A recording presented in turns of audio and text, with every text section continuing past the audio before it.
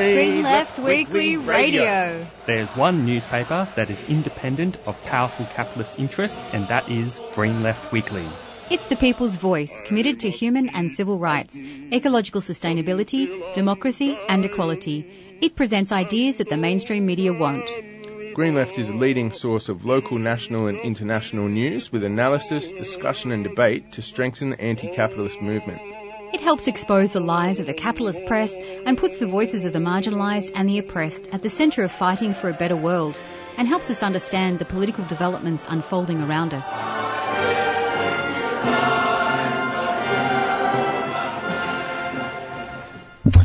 Good morning, listeners. You're doing it, Chloe. Yeah. No, that's okay. Good morning. You're listening to Green Left Radio, brought to you by 3CR. 855 AM on your dial, and you're here with me, Chloe, and also Jacob. Good morning, Jacob. Good morning, Chloe, and good morning to all our listeners. Yeah, I hope everybody's well from wherever you're listening. Before we begin, we'd like to acknowledge that 3CR is being broadcast from the land of the Wurundjeri Woiwurrung people of the Kulin Nation, and we respectfully acknowledge the traditional owners, caretakers and custodians of this land. This land was stolen, it was taken by brute force, sovereignty was never ceded. We join in solidarity with First Nations people's struggle for justice. This always was and always will be Aboriginal land. All right, so for our program today, just to give a bit of a rundown, we're going to start off with, after we go through some news stories, we're going to be hearing from a pre-recorded interview that was done for Green Left, which is basically about the whole what's the current kind of political situation that's kind of unfolding in Thailand in relation to military coup-linked parties back in government despite losing election. Now, and then we'll be speaking to David Martin, who is an ETU delegate at EnerSys system. It's like an acronym that almost reads like energy system at the Thomastown plant in Melbourne's northern suburbs, where workers there are now in the 9th week of a strike. And then we'll be hearing from Mahboobeh Mirshahi, who is a refugee from Iran living in Australia and part of the 1,200 captive souls, a group of asylum seeker and refugee activists who have organised a week-long protest outside Home Affairs Minister Clare O'Neil electorate's office in Oakleigh against the cruelty of the fast-track system. All right, so now let's go a bit into some news stories to kind of start off the discussion. Just one sort of amusing news story that's just happened kind of today, but I don't have any comments. I know what you're going to say. You're going to talk about Rupert Murdoch. So yeah, apparently Rupert Murdoch has stepped down as chairman of Fox Corporation and News Corp.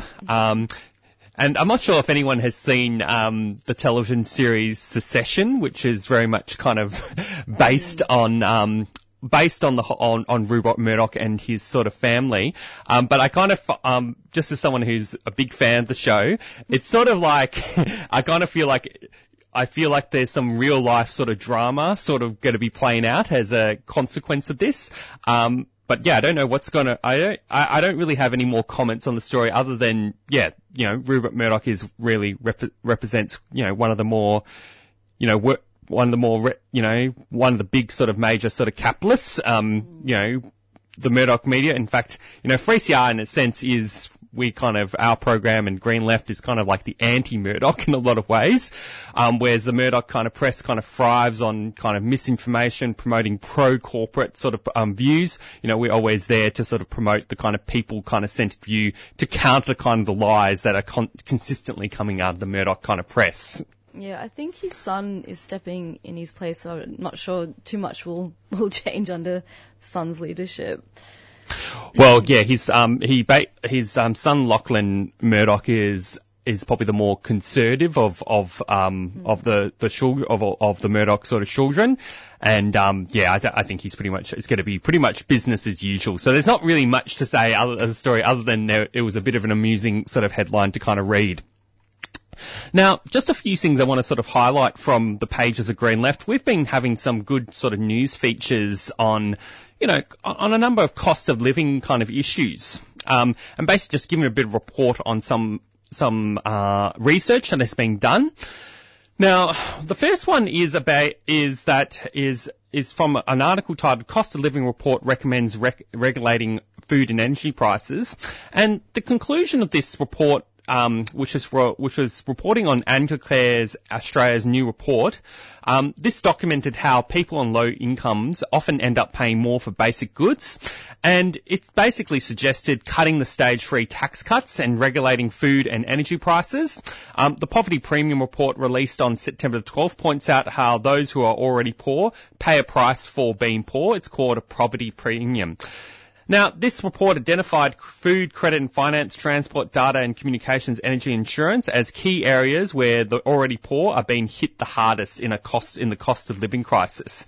Rents have risen on average by 11% this year, and interest rates are set to double by 2024. And we're having a situation where food prices are outpacing inflation. Now, for a lot of people, for a lot of marginalised people, this report kind of found that, those from lower income kind of backgrounds often prioritise housing costs, then bills and debt repayments, and compromise on transport and food. While some people can cut back on discretionary sort of items, the report said for the lowest income household, there's never been room in the budget for these kind of luxuries. More than 2 million households in Australia have run out of food in the last year due to limited finances. A struggling 72% of recipients on Centrelink payments regularly skipped meals. And food insecurity is even worse in rural and remote areas where prices can go up to 3 times more than in cities. And, it found the report compared common items from Coles supermarkets, which found that prices for those who can't afford to bulk purchase rose by 20 to 95%. Similarly, and when it comes to transport, a daily Mikey pass in Narm/Melbourne costs $9.30 a day, while annual pass costs $1,794, a daily saving of more than $2. Now, older cars use on average an extra litre of petrol every 100 kilometres. The report noted that this adds on average 10% poverty premium on those who don't have a newer model. And similarly, the cost of energy, internet and car and home insurance and mobile data are essentials that poorer people pay more for.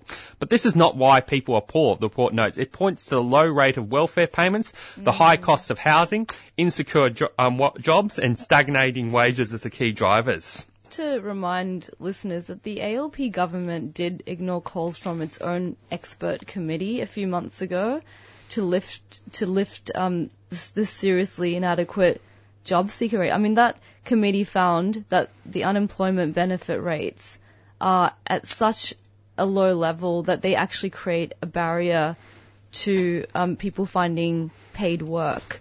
So, they have been told to raise it and they just refuse to do it. And it would lift something like over 1 million or thousands of people out of poverty. And also, the report also recommended other recommendations, like, for example, this is something that I think none of the governments are actually talking about, like none of the political parties are really talking about, apart from the left-wing parties like the Greens and Socialist Alliance.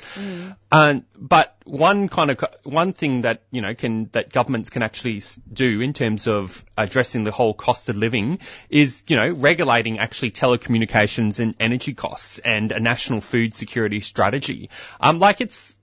It's actually quite remarkable, like just on the whole telecommunications issue, we kind of live in a world right now where essentially we have to use the internet and the amount that it actually costs. So for example, a mobile plan with Telstra can cost an onward of like $40 to $50 a month. And then it can also cost, on top of that, it can cost up to $60 to $70 to have internet at your home for a month. So that's actually a huge kind of cost in a lot of ways. And, the fact that that is not like considered, like there's no special allowance to be able to get that for a discounted rate, if you're on low income is, I think, quite outrageous in a lot of ways, especially for those who are on Centrelink payments. Like, it's actually probably a reasonable demand to actually say that, those who might get the low income healthcare card, etc., should actually be able to be provided with internet at a heavily discounted cost. And there's also another question is also raised around the cost of basically, food, which is actually there should be, price controls on essential goods, especially food, and, companies shouldn't just be allowed to just keep charging whatever they want in terms of those costs, just in order to maximise their profits. Yeah, and this food insecurity is so much worse in rural and remote areas. I think you mentioned as part of the article that prices can be up to 3 times more than in the city. So that, can affect a lot of First Nations communities, and also a lot of migrant and refugee communities, people as well who have, who are living in those areas. And yeah, they have to often deal with lower wages. They're often exploited because they're very much tied to their visas, and they're very much under the control of their bosses. I mean, we all are, but it is worse for a lot of minorities and refugee and migrant communities. Okay, and now I just want to kind of highlight just one other news story that I won't. This is going to be something that I think we're going to have to follow up in for future news, for a future news story. But it does look like in terms of kind of reports right now that Australia is actually going to face the risk of significant bushfires. So I think we're going in for quite a hot kind of summer. And we're not kind of sure the extent by which what is going to sort of happen, but we are getting into a warmer climate for this year, and we could actually see the similar kind of bushfires that we experienced back I think around 2019 to 2020 again for this year. So I think we have to be conscious about what's following up what's happening there, and also I think at the end of the day we also have to keep raising the case around the need to take serious sort of climate action. Yeah, definitely. Well, we're going to go to a quick break, and you'll be back listening to Green Left Radio on 3CR shortly. Where does the profit your power company makes end up? If you join CoPower, you get to decide where 100% of our revenue goes. So while we work to dismantle the whole broken energy market, our members are building the world they want to live in by supporting strike funds, renewables projects, anti-poverty initiatives, and much more. So change your power company and then start changing everything else. That's what CoPower is all about. Victorian energy fact sheets and basic plan information documents are available at cooperativepower.org.au. For clear advice on the right plan for you, contact us on 03 9068 6036. A 3CR supporter. You're back listening to Green Left Radio on 3CR, and we're just going to be playing a pre-recorded interview by Green Left journalist Peter Boyle, speaking to an activist with the Australian Alliance for Thai Democracy, Kanyanatt Kalfagiannis, after the full Thai party broke its alliance with the Move Forward party and joined the conservative pro-military coup parties to form government on August 22nd. And also Pheu Thai's long-standing de facto leader, former PM Thaksin Shinawatra, returned from 15 years in political exile, was given a royal pardon for his controversial abuse of power and conflicts of interest conviction. So here is that interview now on Green Left Radio. It's now more than 3 months after the elections in Thailand, and the Prime Minister has finally been selected, Prime Minister Srettha Thavisin. So as one of the new generation democracy activists in Thailand, how do you feel about this outcome from the latest election? We are deeply disappointed of how it has become of the election result. We felt betrayed by Pheu Thai party because during the campaign, they were trying to ensure us that they would not have any partnership or any association with the dictatorship or the military junta parties at all. But as it turned out, you see that they, with they say that because of the situation forced them to leave the Move Forward Party and to join hand in hand with the military junta parties. So for us, this is another time that democracy failed us. And because of the current constitution that were drafted by the military junta, that's why it has to be like this. There's no way out unless we won by the largest margin that you could imagine, 350 seats out of 500. That's almost impossible. Over the last 3 months, as all the negotiations were happening between the different parties, and there was a hope that Move Forward might still pull together a governing coalition, there seemed to be some signs that there would be revival of the street movement for democracy. But now with the election of the new government, things seem to be quite quiet. Can you explain this? The leaders, mainly most of the leaders, they were on the bail condition that they could not participate or lead another protest. So right now they're waiting for big figure from the movement, either the new one emerging or the previous student leaders. But as I say, most of them are on bail condition, so they're not allowed to lead any movements at the moment. And most of the people in Thailand, they were tired, exhausted. They were waiting. Most people are waiting for the government, the new one, to do something to move the country forward. Ironically, even though the government is formed and the Move Forward Party, it's not part of it, and people should be angry, and people are angry, but there are also people that would like to give a chance because they still believe that Pheu Thai Party, as in the past, they have the ability in the past, they've proven in the past that they could lead the country and improve the economy. So that's what people were hoping for.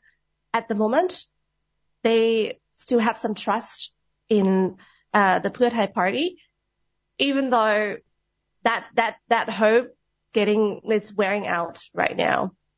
So in the period that led up to finally, the Senate, the appointed Senate agreeing with the elected Parliament as to who could be form the new government, there was simultaneously a negotiation for the return of Pheu Thai's former Prime Minister Thaksin Shinawatra back to Thailand. And how connected are these two processes? Is it all part of a single deal? Do you think that Thaksin would be allowed to come back and have his prison sentence reduced in return for Pheu Thai making a deal with the pro-military forces? Well, Thaksin couldn't let us believe otherwise. He already gave us hints months prior to the election that he would come, and they would come back to Thailand. And he also gave hints as well that when he come back to Thailand, there will be condition for him that he doesn't have to stay in prison for long. So it has been his daughter, Patongthan Shinawatra, who is one of the leaders of the Pheu Thai Party, that she has been denying. She has been denying of the deal, but everything fell out. It has proven itself that there must have been a deal. I understand, as you say, many people perhaps are prepared to give Pheu Thai a chance, this Pheu Thai-led government a chance, to see if they will deliver some sort of change. One of the challenges, I understand, will be that in 1 year's time, the appointed senators, or some of them, are going to have to retire, and does this present an opportunity to break the undemocratic rule whereby they can use the appointed senators to block future governments? And has Pheu leadership suggested that they are prepared to work for getting rid of this undemocratic rigged system? First of all, we don't know whether we can trust Pheu again. So many of them have said, many of the leaders of Pheu Thai party have said before that they would not partner with Phum Jai Thai party. And then later on, now Phum Jai Thai party is the major part of this cabinet. And those leaders, he just came out and say, it was just during the campaign, so we say whatever to get voters to vote for us. And he did resign, but then he's still part of the cabinet. So that's Dr. Cholanan Sigel. He is the current leader of Pheu Thai party. He did resign, as I say, but he still remains in the cabinet. So right now, the Pheu Thai party, another time, yet again, they could give us words that they would try to get rid of they try to amend the constitution to have the elected senators, to have the election for the senators. But it's still, for me, it's still too soon to even predict that they're going to keep their words. And even if they're going to keep their words, then we can't be too naive to think that they would come up with some conditions.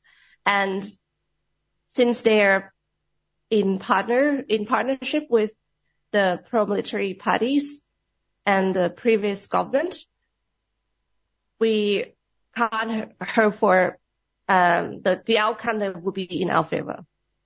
So let's move on to the question of the 112 lèse-majesté laws. We have a reminder of how terrible this is recently with the 30-year-old woman who's on hunger strike under charges, Waruni, I think her name is, and she has to be hospitalized. Now, this seemed to be the central issue why Pheu Thai said, Move Forward couldn't be in the coalition. It was because it had promised to reform these laws. Yeah, it didn't.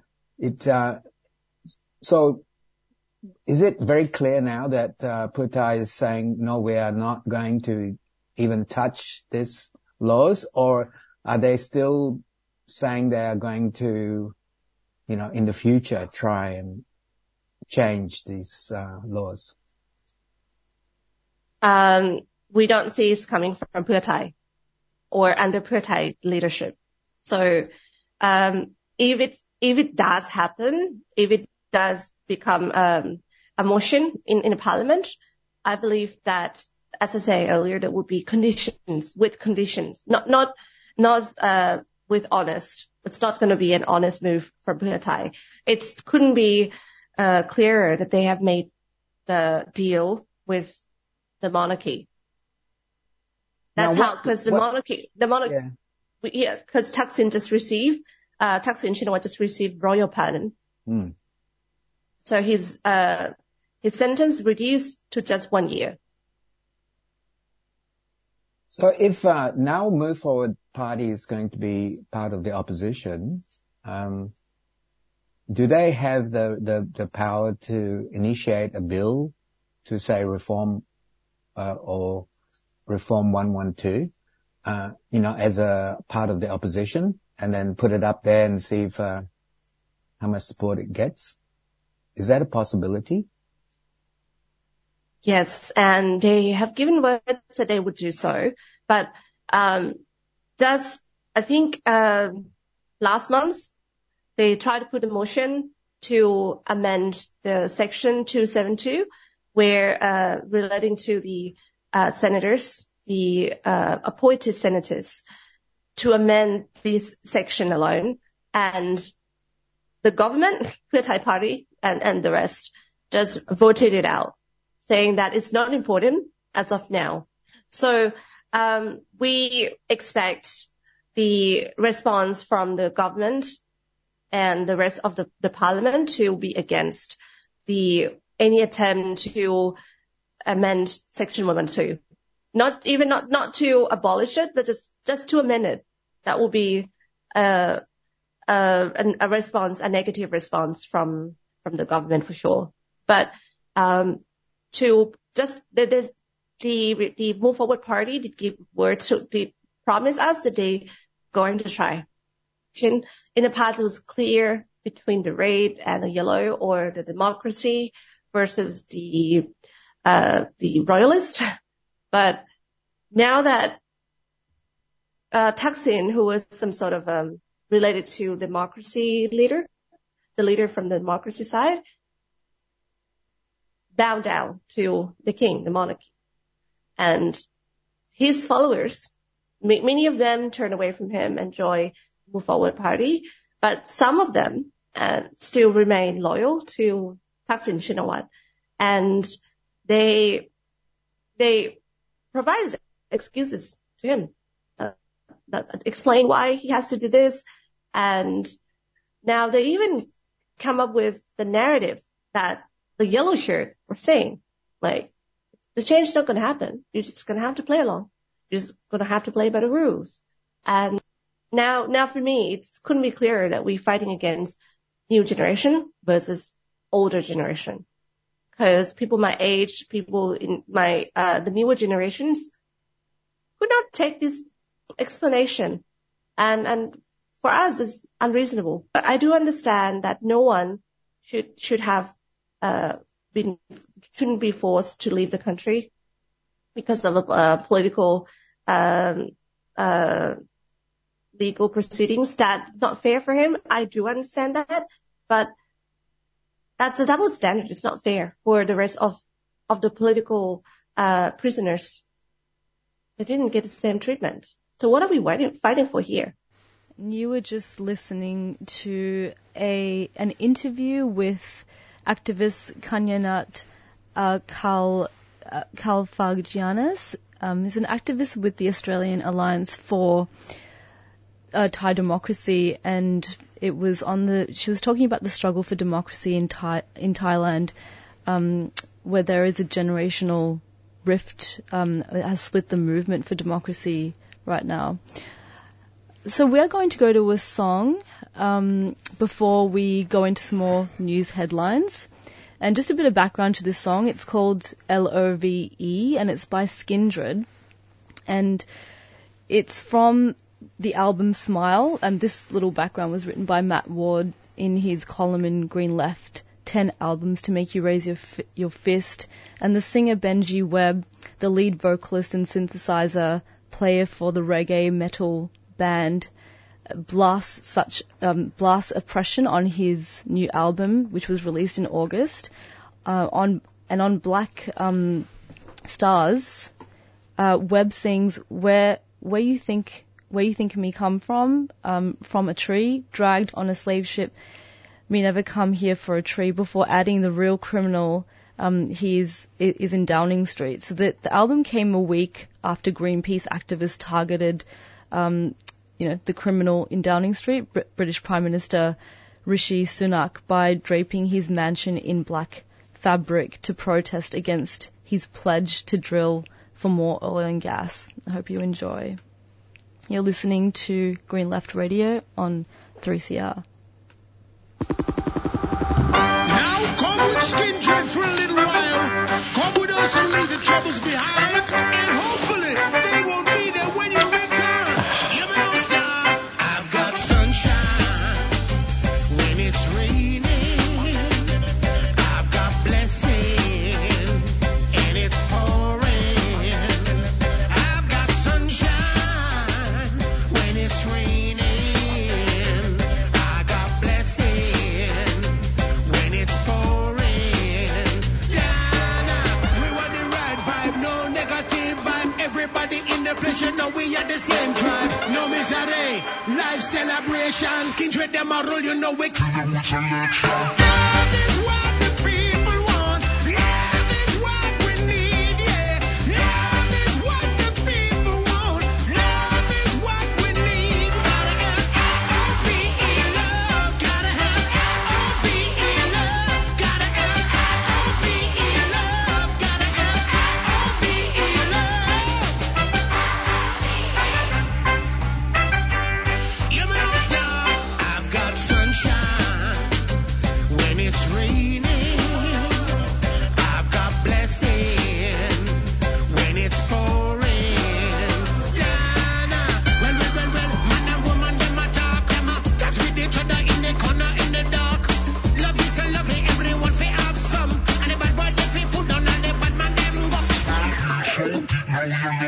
discussion. Love is what the people want. Love is what we need, yeah. Love is what the people want. Love is what we need, yeah.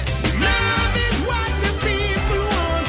Love is what we need, yeah. If love is what the people want, then love is guaranteed. Gotta have O-V-E love. Gotta have O-V-E love. Gotta have O-V-E love. Gotta have O-V-E love.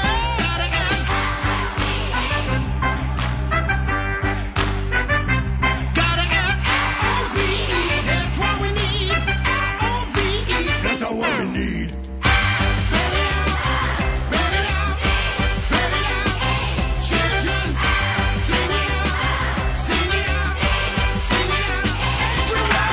Love is what the people want. Love is what we need, yeah. If love is what the people want, then love is guaranteed, yeah. Love is what the people want. Love is what we need, yeah. If love is what the people want, then love is guaranteed, yeah. Well, I hope you enjoyed the Skindred journey. See you next time. Take care one another, sister and brother, I would say. Yeah.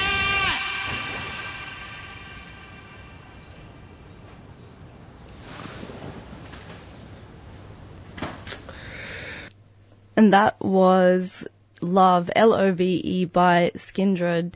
And you're back listening to Green Left Radio on 3CR.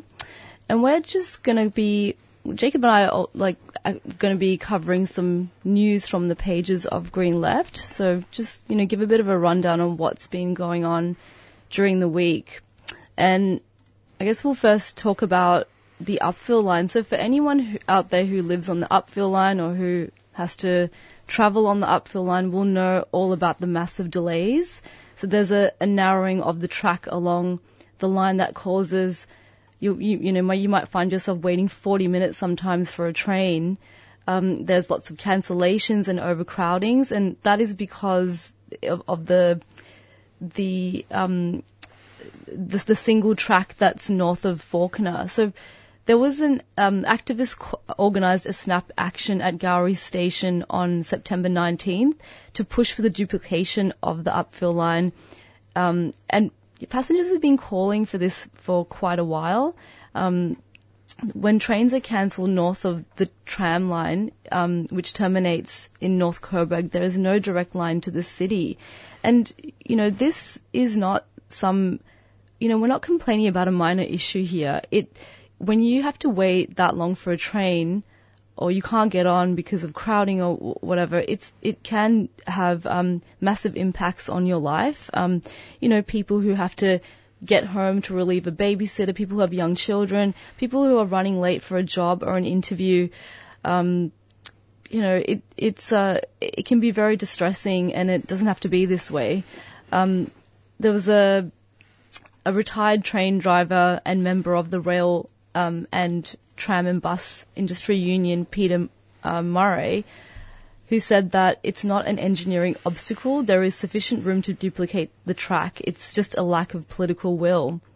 And Sue Bolton, Maribek councillor, said that the Andrews government had no definite plans to duplicate the track. She noted the disparity in services on the Upfield Line across class lines, adding that we need to unite everyone up and down the line because politicians are just not interested in the people in the north. So these poor services, do, like I said, impact the lives of the users. People have lost jobs because of train cancellations. You can miss medical appointments, exams, all sorts of things. So, yeah, we need to keep campaigning and behind this, and you can support the campaign to duplicate the Upfield Line. There's a Facebook page and a website as well, and this action was called in as part of the Transport Equity Week, which is still going, by the way, and Transport Equity Week is being organised by Friends of the Earth and Melbourne Sustainable Cities Collective. So, well done to them for on a really great week. Jacob, over to you. Did you have anything to report from Green Left? Well, just to start with, just talking about the Transport Equity Week, just to let people know that we actually had quite a successful accessible trams rally in Brunswick last Saturday, which actually got around over 100 people. Now, just to sort of give a bit of background on the issue for listeners, this rally has been called by people with disabilities because currently the Upfield Line is going to be out of commission for over 18 months. That will be happening next year, and it's going to be for the level crossing removals. Now, when that happens, people with disabilities won't necessarily have access to public transport, although they will sort of be given, some form of compensation, i.e., access to free taxis in the meantime, which is actually not necessarily adequate in a lot of ways.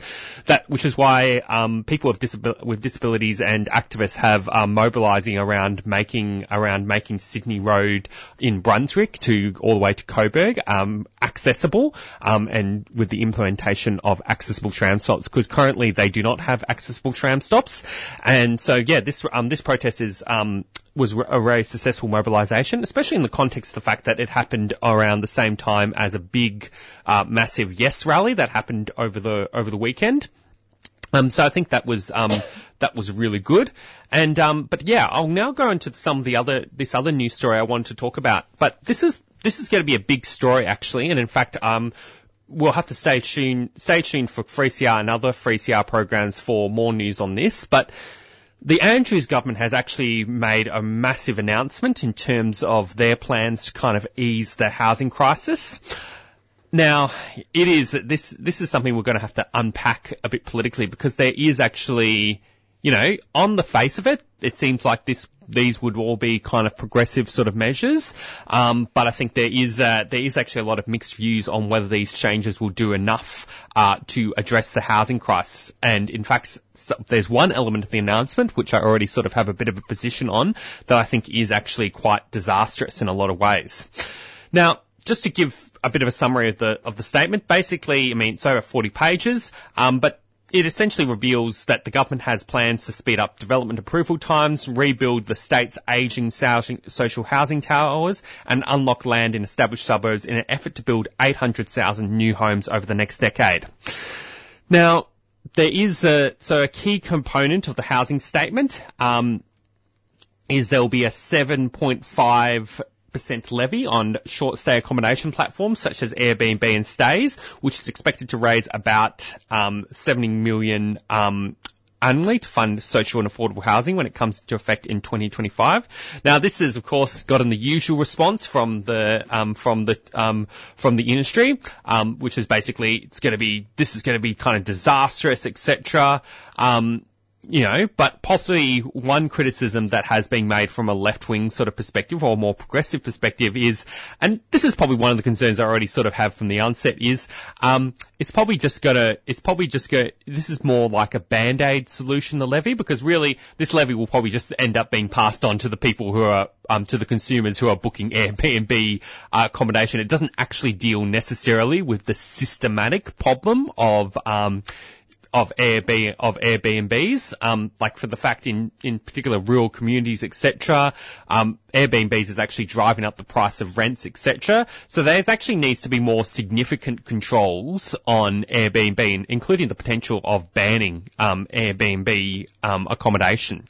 So I think, having just a levy will just probably mean that, prices will just increase for consumers, and so that means that probably people who are of lower income probably won't book as many holidays, but the rich and people who have a lot of income will be able to afford the cost. So it's sort of like it's a bit of an interesting thing. And the Greens have actually proposed that they want to cap Airbnb stays at 90 days, which is actually I think would actually be something that's actually worth supporting in a lot of ways.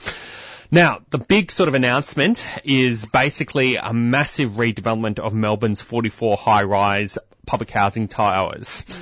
Now, this is very concerning in a lot of ways, given the state government's sort of track record on this. So basically, there is going to be a concern that this redevelopment will be in privatisation by self, because a lot of these renewal programs that the government has implemented, which we've covered quite intensively in our previous 3CR programs, they generally it's actually an example of privatisation itself, because they basically renew the public housing estates, just like Barrack Beacon, for example, and they put a mix of community housing and public housing, but the number of public housing dwellings actually lower. So this is very problematic in a lot of ways. And also the other problem is a lot of governments have opted for a social mix approach, which i.e. they go for public, community and then private housing in the mix of it. So actually there's no sort of real commitment to massively expanding public housing. And also there's also the question of what kind of stress is this going to cause on the existing public housing residents who already live there? So basically they're going to be, the houses are going to be demolished, they're going to be rebuilt. So where are those people who are already kind of living there going to stay? Forcibly relocating 10,000 residents. That's, there's a lot of harm that comes from breaking up communities especially in the midst of a cost of living crisis. They're just thrown into a future that's uncertain. It has impacts on their health, their social connections. It's it is very concerning, the displacement of low income communities. It does actually cause harm and even death. So there's a lot of loss of public housing, and the government should not be tearing down public housing in the middle of a housing crisis. Public housing, building more public housing, more safer and efficient, better public housing is going to actually help everybody. It's in everyone's interests, not just low income people. It's the only way that people on low incomes can actually afford a house. So this is really bad news. But did you have anything else to kind of add to this news story, Jacob? I think we should probably play our next quick announcement, and then we'll go on to our first live interview for the program. You're listening to Green Left Radio on 3CR. We jail black males in Australia nationally at a rate 5 times greater than apartheid South Africa jailed black males in 1993. The suicide and self-harm rates are the highest in the world, and the life expectancy gap is the biggest in the first world. Australians don't like hearing the truth about how bad things are, but the more we resolve from it, the longer this is going to continue.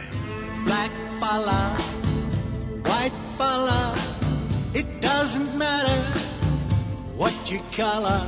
Mainstream media is not interested in this stuff. It doesn't find space to talk truthfully and deeply about issues that affect all Australians. The only place predominantly you will find that with any real depth is on community radio, and 3CR has been one of the great leaders in that. So if people are wondering where they should spend their hard-earned cash, I would suggest 3CR is a bloody good place to start. What your name is, we got the hair, lots of changes, we need more brothers. Australia's energy market is broken. Right, but CoPower gives you better energy? Nope, no retailer can control where the electrons they buy off the grid come from. But as a CoPower member, you can vote on where 100% of revenue goes. So instead of corporate profit, your energy bill builds the world you want to be a part of. That's cool. Learn more about the solidarity economy and CoPower today and take the power back. Victorian energy fact sheets and basic plan information documents are available at cooperativepower.org.au. For clear advice on the right plan for you, contact us on 03 9068 6036. A 3CR supporter. Okay, you're back listening to Green Left Radio on 3CR, and we are now joined by David Martin, who is a ETU delegate at EnerSys at the Thomastown plant in Melbourne's northern suburbs. So the workers are now in their 9th week of the strike, and so David joins us to talk about the industrial action. Welcome to the show, David. Good morning. How are you doing? Well, thank you. So before we get stuck into this interview, would you be able to just give us a bit of a background to the dispute, including how you actually ended up on strike? Okay, so we were in the process of doing our EBA, or Enterprise Bargaining Agreement. the company never really negotiated most of the time. They were pretty one-sided. We voted down their agreement twice, and we put in for work bans so that we weren't going to do paperwork and other little things like that to try and get them back to the table. The day before the bans were supposed to come into place, they hit us with a notice, actually called us at 6 o'clock at night at home, you know, when you're around the table with your family, saying that if we do any strike action, like don't do paperwork, that they won't pay us a cent at all. So the next morning we gathered up before work and we voted to walk off the job that day, and we've been out the front ever since, waiting for their response, which they're just giving us nothing at the moment. It's radio silence from them. Could you hello David, this is Jacob here, the other co-presenter. The next question I wanted to sort of ask is, could you tell us a bit about the reaction of the workers to the comments by the HR manager who said that let's see who starves first after workers had slogged it out during COVID while the bosses worked from home and with inflation running at around 7%? Yeah, it pretty much just shows what they think of you. Well, to be honest, I thought that, you know, the guys weren't up for a fight, and comments like that just made my job all that much easier to galvanise the guys and get them ready for a fight, because no one wants to be talked to like that. It just shows a bit of elitism. Yeah, what a horrible comment, but yeah, very does expose how the bosses feel. David, why do you think the company is being so belligerent to the workers when their profits are increasing? I could only speculate that, as far as I know, we're the only... EnerSys has places all around the world, and there's about 5 sites in Australia. We're the only unionised work group. So I think they're scared of the domino effect, that if we win this fight, that could inspire others to stand up. So I think it's a bit ideological. And what do you think about the kind of anti-union laws that has stopped you from blocking the factory gate? Yeah, well, it kind of takes it's like fighting with one arm behind your back, isn't it? There's not a lot we can do apart from be out the front and be noisy and wave the flags and shake the signs. So they know we're here. We blast them with music from 7 o'clock in the morning. So yeah, it's pretty tough. That, if we block the gates, apparently there's $1 million fines on offer. So we can't, no one can afford that, you know.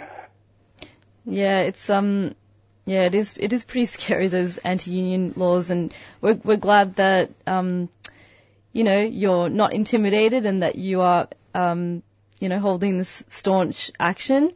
But David, how can people show their support for the workers? Yep, well, there's a couple of ways. They could stop by and say g'day. It's 309 Settlement Road, Thomastown.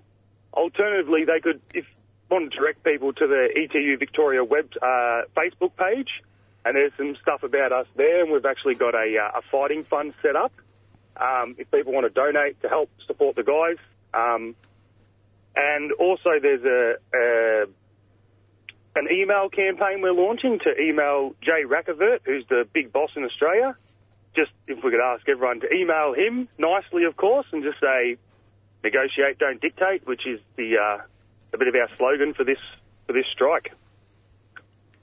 Yeah, thanks, David. And if people do want to donate and help donate to the strike fund, the account name is ETU Dispute Account, BSB 063626, and the account number is 10629111. And we'll add those details when we podcast this show.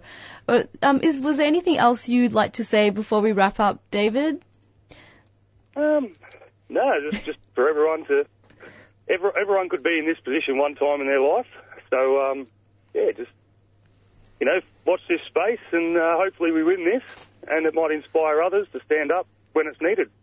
Yeah, here. Thank you so much, and solidarity to you and all the workers during this time. Well, thanks, David. Have a good morning. You too. Thank you. And you were just listening to David Martin, who's an ETU delegate at EnerSys. They're currently striking. So, yeah, we encourage people to get down to the picket line. They're striking from Monday to Friday, 7 a.m. to 3 p.m. So you can visit them on 309 Settlement Road, corner of Dalton Road in Thomastown. We'll be back after a short break.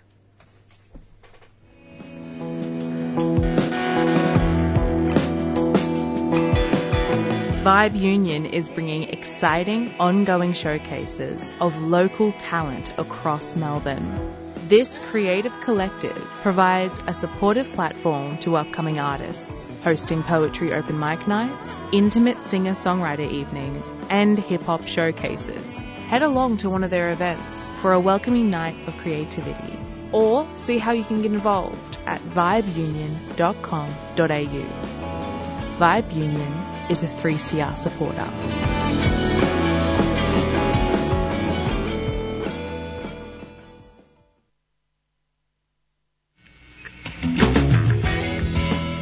Ross House has community meeting rooms available for hire at subsidised rates. Perfect for small meetings, student study groups, Zoom conferencing and seminars. Facilities include free Wi-Fi, display screens for presentations, projector and sound system, and a Zoom conferencing system. HEPA filter units have been placed in every meeting room. You can book and pay via their website, rosshouse.org.au, or contact reception during office hours on 9650 1599. Ross House is a 3CR supporter.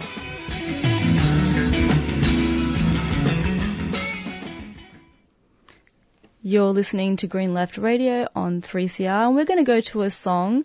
It's called Scatterlings by Johnny Clegg. And Johnny Clegg was a white South African, and he played with, it's a song by him and a band called Savuka. And Savuka's music is blended with this traditional Zulu musical influences with Celtic music and rock music.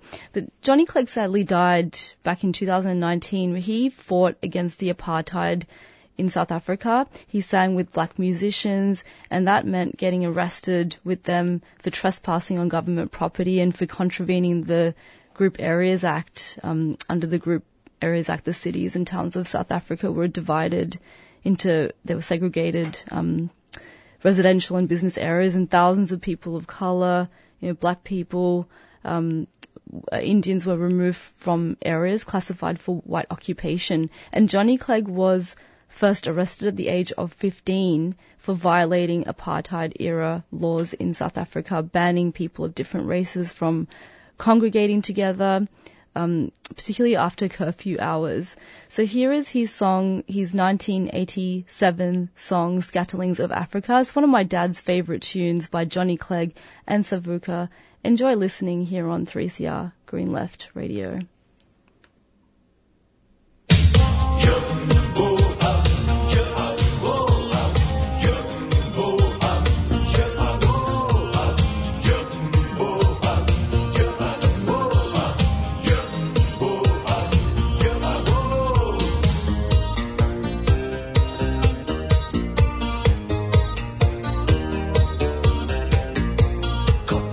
Sinking low,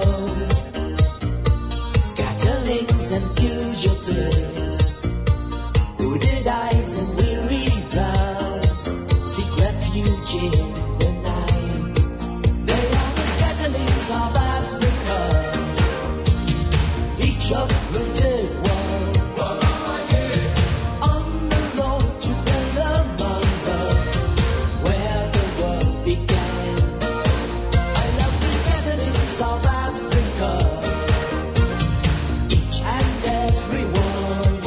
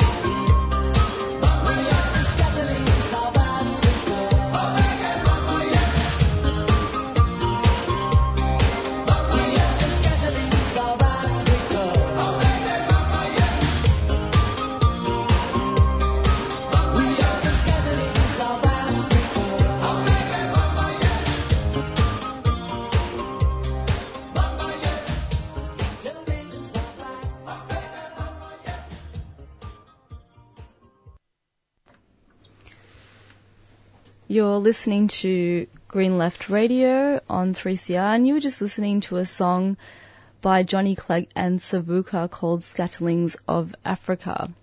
And we're just going to go to a quick news story.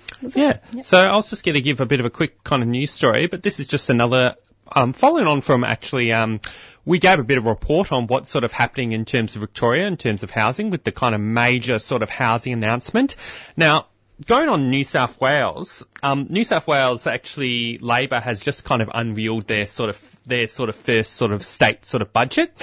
But it has been very much criticised by housing activists who are getting organised within New South Wales, and Green Left has reported on this, which is basically housing activists have criticised the first Labor budget for failing to act on housing shortages, which are affecting thousands of people across New South Wales. And one of the cases that's been given is that, you know, Labor is expecting an additional $9.5 billion into the Treasurer's coffers from stamp duty transfer fees, but the amounts it is offering to fix the housing crisis is minimum. And Action for Public Housing said that, you know, it delivers little for 16 and 200,000 people experiencing homelessness, the 56,000 desperate people on the public housing waiting list, or people who are suffering from a shortage of 201 and 500 public homes.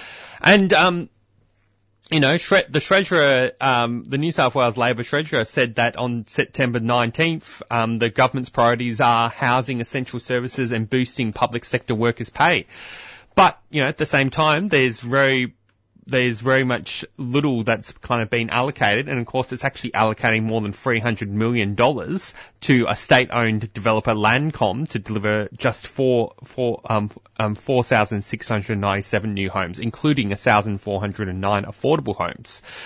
So I think, you know, there's a lot that is kind of being criticised in this New South Wales budget, and you can actually read more about this in the pages of Green Left from the article Housing Activists Say New South Wales Labor's Budget Fails Test. But I thought I'd just give a bit of a short summary of what's happening there. Yeah, thanks, Jacob. I think it's now time for the activist calendar. We'll just play a quick announcement before we go into that.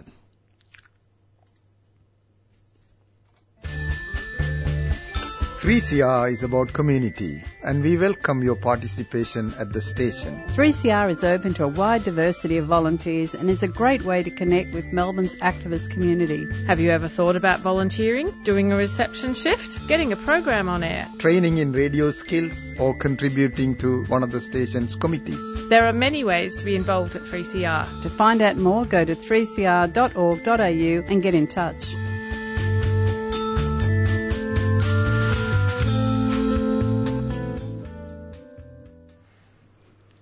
You're back listening to 3CR, and you're here with the Green Left radio show, and it's now time for the activist calendar. So tomorrow, September 23rd, there is going to be a protest to drive the Nazis out of Sunshine. It's happening at 2 p.m. at IGA at 10 Dalton Road, Sunshine West, and there's a Facebook page that you can look up. There's also going to be a rally, stop dumping of Fukushima's radioactive water. That's going to be at 6 p.m. and it's going to be held at Federation Square in the city. And you're going to be speaking at that one, aren't you, Jacob? Oh, yes, yeah. So we'll be speaking at that rally. Tuesday, the 26th of September, there's going to be a forum, Albanese's Labor, Sacrificing Principles for Power. That's going to be at 6:30 p.m. Meal from 6 p.m. It's going to be at the Resistance Centre at level 5, 407 Swanston Street in the city. And I'm going to be speaking at that, as well as Zane Alcorn, who's another presenter on the show. Wednesday, September 27th to Friday, September 29th, there's going to be a show, Noise, and it's going to be at the La Mama Courthouse at 349 Drummond Street in Carlton. Thursday, September 28th, there's going to be a film screening and forum on abortion in Victoria, past, present and future, 6:30, Cinema 2, the Keynote Cinema, 45 Collins Street in the city. On Friday, 29th of September, There's going to be a concert, a gig, Last Quokka Red Dirt album tour. It starts at 8 p.m. and it's at the Last Chance Rock and Roll Bar at 238 Victoria Street in the city.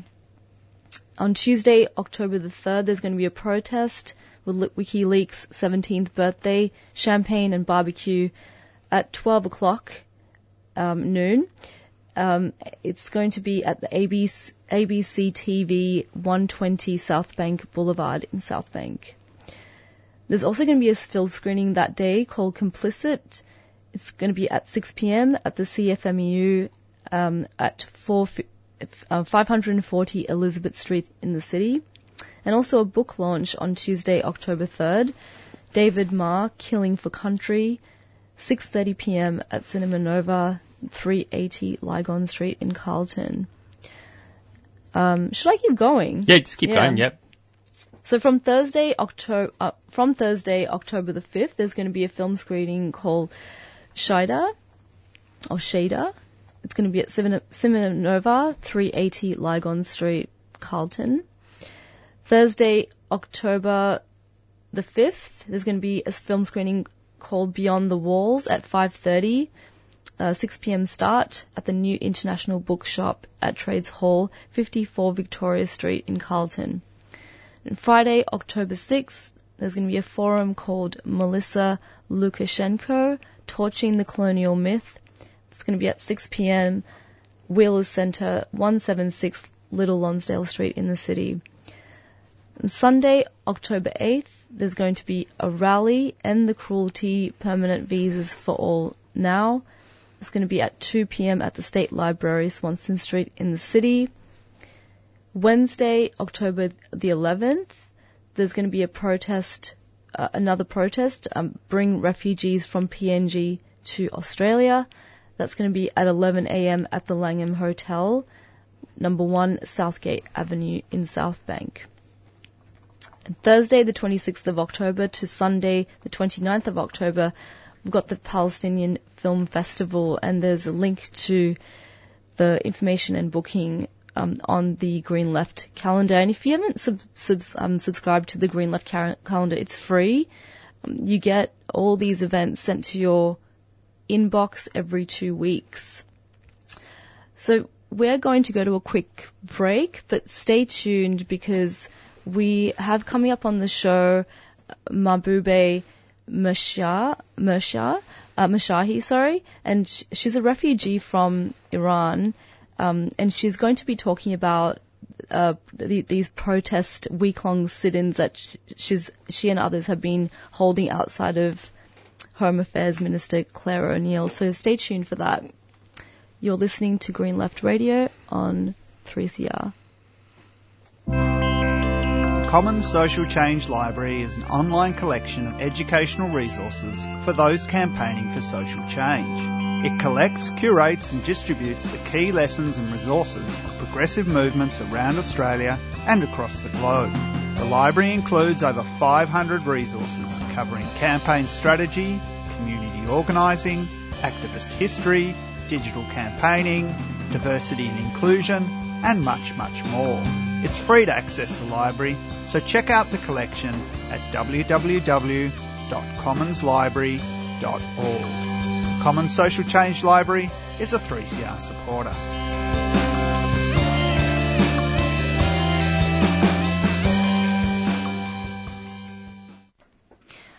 You're back listening to Green Left Radio on 3CR, and we're just going to go to a song by Rort Menace, Royal Permission. Down!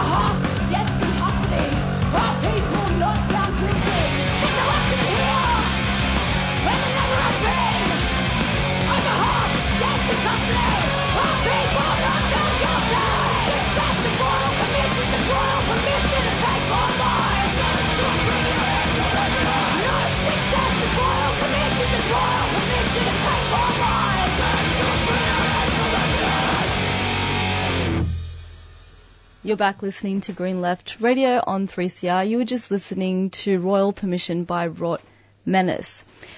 And now we are joined by Mahboobeh Mirshahi. She's a refugee from the 12,000 Captive Souls, which is a group of asylum seeker and refugee activists who have been organising week-long protests outside Home Affairs Minister Clare O'Neil's electorate office in Oakley against the cruelty of the fast-track system. Welcome to the show, Mahboobeh. Good morning. Thank you for giving the chance that I can tell about our protest and explain about our issues. Yeah, it's our pleasure to have you on the show. Mahboobeh, can you please first tell our listeners about these protests that you've organised? Like, how long have you been protesting for? And, just give us a bit of a background to them. Yeah, actually, this sit-down strike is against the government's neglect of a big group of asylum seekers who is living in Australia more than a decade in limbo without any visa. And this sit-down strike was planned from Monday, 18th of September till today, 22nd of September, 8 o'clock in the morning until 5 p.m., 5 days in a row, and at the front of the Clare O'Neil's office. And, among of us, kids, women, men, from mainly Iran, Afghanistan, Iraq, and Sri Lanka. Hey, and this is Jacob, who is the co-presenter. And I guess the next question I want to ask is, can you tell us about the injustice of this fast-track system, and how is it impacting on you and other people? And specifically, how does it impact on children? Yeah, actually, fast-track policy was approved with the previous government by Scott Morrison. That means when asylum seeker rejected by first interview, they could no longer defend themselves in person in the next stage. An organization called IAA, that means Immigration Assessment Authority, reviewed the cases during 6 weeks, completely unfair, completely injustice, without any actual people. And when the Albanese government, during the election, they completely acknowledged about the so-called fast-track refugee system does not provide a fair and robust assessment process, and that's why they promise us and assure us they transfer all cases and ask to review with the independent tribunal. And they assured all asylum seekers that no refugee left behind, but they didn't give us any certain plan. And now we feel completely ignored after elections. Yeah. And, it completely impacts for kids, women, girls, men, because without any visa, we can't, some of kids not any Medicare, doesn't have any Medicare. Some of people not allowed to work, some of yes. And we believe most of the people working and paying tax more than a decade, but we still cannot go, for example, to the overseas to hug our parents, to visit our parents. And we can't invite our parents inside of Australia. And we can't get the loan, we can't get the credit, we can't, it's completely living in limbo. And lots of people even struggle for enrollment of the kids in the school because we don't have any visa. And, it's the main suffering thing is the uncertain plan, uncertain time. It's more than a decade, 11 years, 10 years. It's just a digit for people, but every moment it's just our life is passed without any visa, and we're suffering for that. And you can't imagine during all protests how emotional things happen with the kids instead of enjoying their life in peace, instead of enjoying during the school holidays. Stay with the parents, hold the placards about enough is enough, about we living in limbo, Yeah, it is heartbreaking to hear this just unnecessary suffering and uncertainty, especially on children.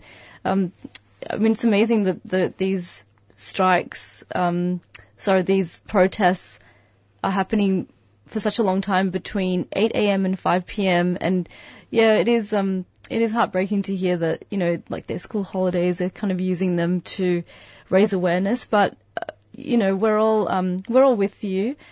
Mahboobeh, I mean, this fast track system, it is about punishing people who came here by boat, really, because, the former coalition government established this to process thousands of asylum seekers who actually arrived by boat between 2012 and 2014.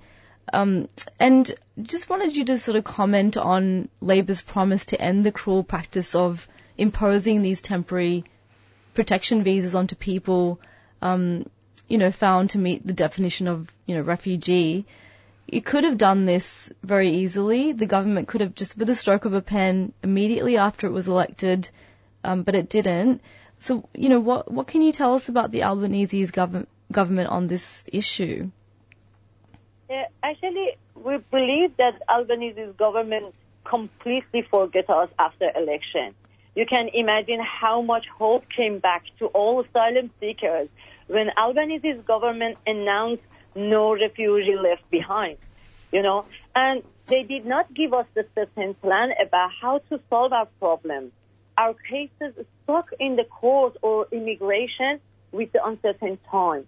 And, this unlimited time killing us. That means we are living in limbo without any visa. That means we live in limbo and we live without a visa with unlimited time. And that means we are people. To finish this situation is like a nightmare for us, especially for Iranians. And, I believe lots of all the world heard about the Iran situation. And especially all MPs, all governments just say about we stand up with Iranian people, Iranian girls, Iranian women. But close their eyes for us in Australia, living in Australia. And I constantly ask to Andrewartha and government, please have a look at us without any visa. All girls, women, men and kids living without visa, and it's completely suffering us. If they give them any chance to asylum seeker for working, by giving the permanency, they completely can contribute with the Australian community and build up the Australia. Lots of the engineer, builder, doctor, nurse among us. And, I am a nurse, and I stood up with Australia during the pandemic situation. And I expect Australia to stand with me, And, it's really, you can't imagine what was happening during these 5 days. I was crying when I see the kids middle of the street and talk loudly, please give us in Australia by safe. We need to feel safe. We need to feel welcoming from behind of Australia, The next question how can people help build the refugee movement and show solidarity? And I guess what are some of the things that we can do? Maybe you can also tell us a bit about how we can support the group 12,000 Captive Souls, and of course, when is the next protest? Yeah, as I said, indeed our kids are real victim of the fast track policy, and they are very innocent.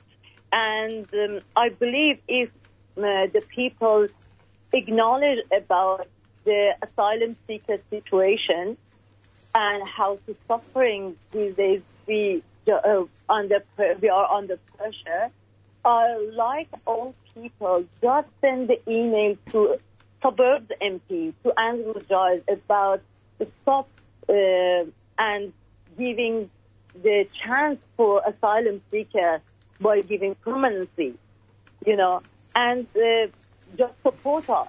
We don't need any Centrelink benefits. We're all educated. We're all working. We're all paying tax. And we can very, and that's why we need the support of people.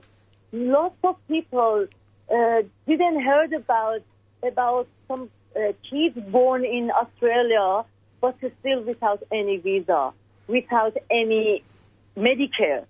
And when we try to talk to them during these 5 days, they shocking and say, "Oh my goodness, it's impossible."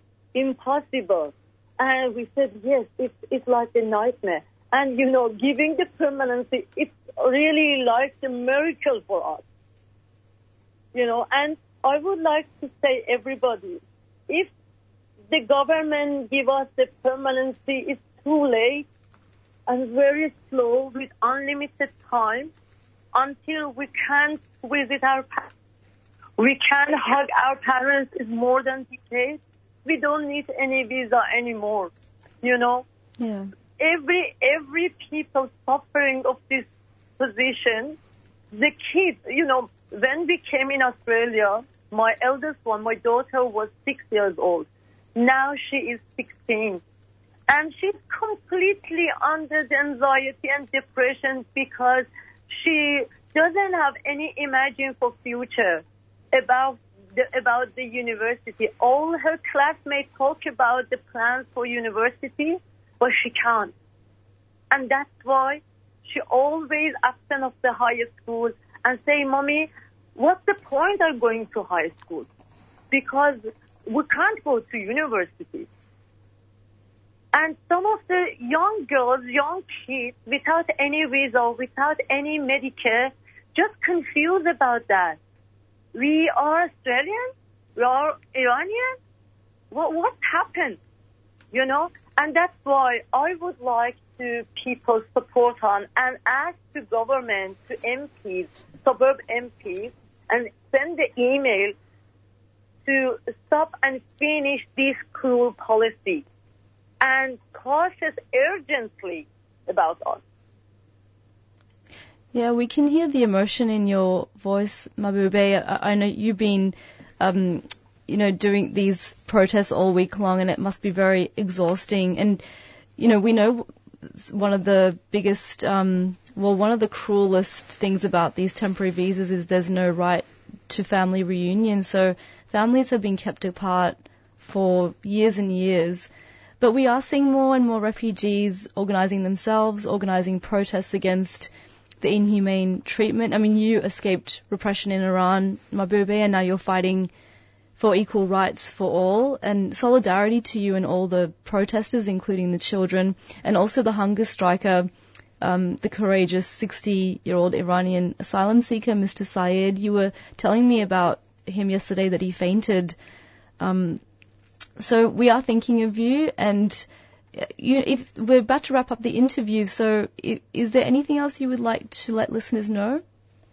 Yeah, actually, as you said, one of our guys, under the lots of pressure, under completely disappointed of this situation, his name is Saeed Razi, 60 years old man. He under the hunger strike from Sunday morning until now, and he was fainted yesterday, and now he rests in the Monash hospital. And you can't imagine what's happening yesterday.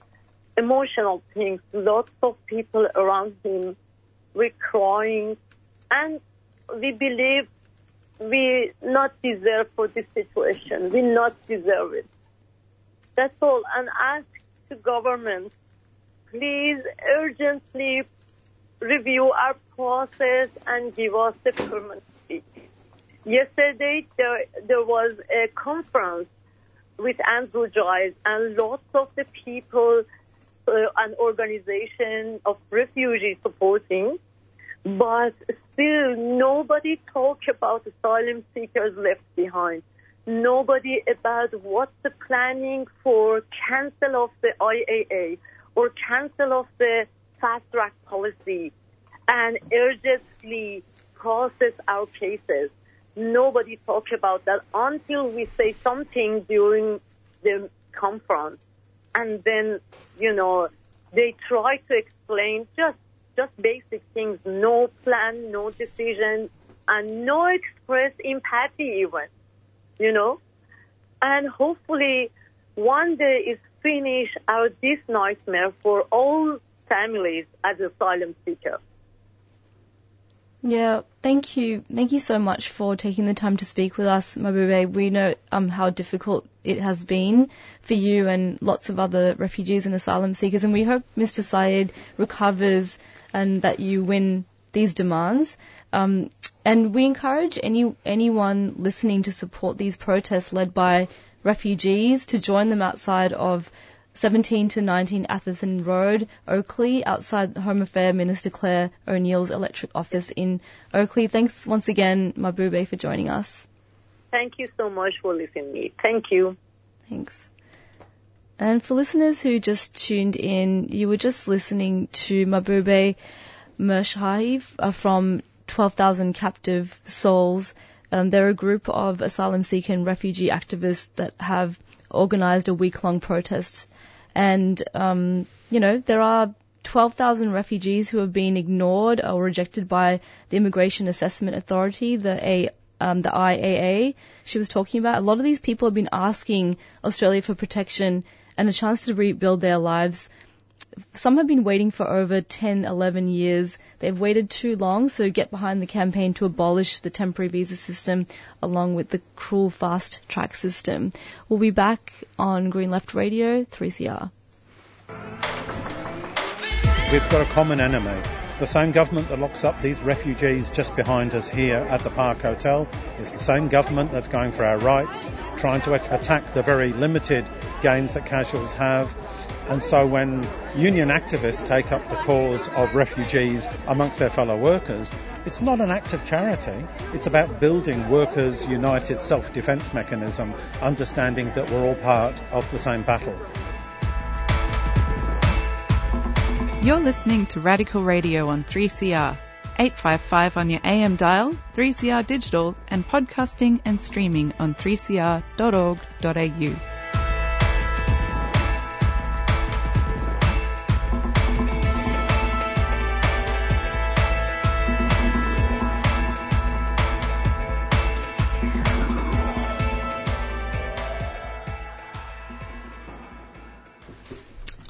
Okay, you're listening to Green Left Radio on 3CR 855 AM. And we are getting to the end of our program, but I'd like to just make a bit of a plug for supporting Green Left. So Green Left is actually currently going through a supportership drive right now, with the kind of theme of, what was the theme again? Do you know the theme? Oh, yeah, it is, you need Green Left and Green Left needs you.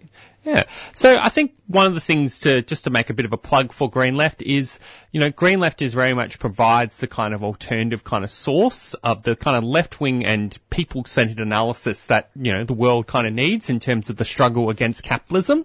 And I guess we hear from Green Left always sort of highlights and amplifies the voices of those who are struggling against the injustices of the capitalist system.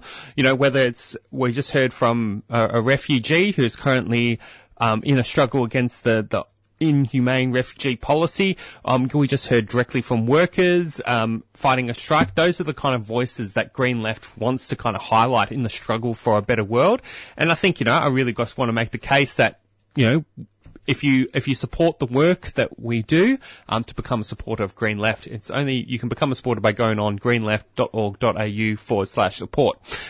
And also, we'll just also make the plug for 3CR as well, which, is hosting which we're broadcasting to you from for the Green Left Radio. And yeah, 3CR also is also an important platform for that of the marginalised and the oppressed. And yeah, you can also become a subscriber to 3CR by going on the 3CR website at 3cr.org.au. Yeah, thanks, Jacob. The supporter campaign officially ends this Sunday, but you can become a subscriber anytime. And like you were saying, where most of our media is controlled by the Murdochs of the world, having this independent media that is free of corporate funding, that's entirely powered by people. It's just so important and vital in the class struggle. Green Left, 3CR, we champion the voices of the oppressed. We talk about we support climate justice, First Nations justice. We fight back against gender oppression and racism, and it's a very anti-capitalist, anti-imperialist, anti-war media project. So get involved. If you can't afford the $5 per month, that's very understandable because, $5 for some people is a lot of money right now. But you can always get involved in some of the campaigns that we are involved in. It's not just a tangible paper either, so you can check us out on other platforms like YouTube, TikTok. We also run a weekly podcast with Green Left journalist Isaac Nellis in Sydney, and it's also available on the Green Left website and also Podbean and other podcast platforms. So, thanks for listening. Thanks to all our listeners for tuning in, our guests on the show, and stay tuned for the next show, Left After Breakfast. This brings us to the end of the show. You have been listening to Friday Morning Breakfast with Green Left Radio, brought to you by Green Left Weekly newspaper, which brings an alternative source of information that puts people and planet before profit. If you like our work, become a supporter from $5 per month at greenleft.org.au/support or free call 1-800 634 206. Arise, you workers from your slumbers. Arise, you prisoners of want. For reason in revolt now thunders, and at last ends the age of Kant. Away with all your superstitions. Servile masses, arise. We'll change henceforth the old tradition and spurn the dust to win the prize. That's right, the commies are back. Reds underneath your beds and that crap.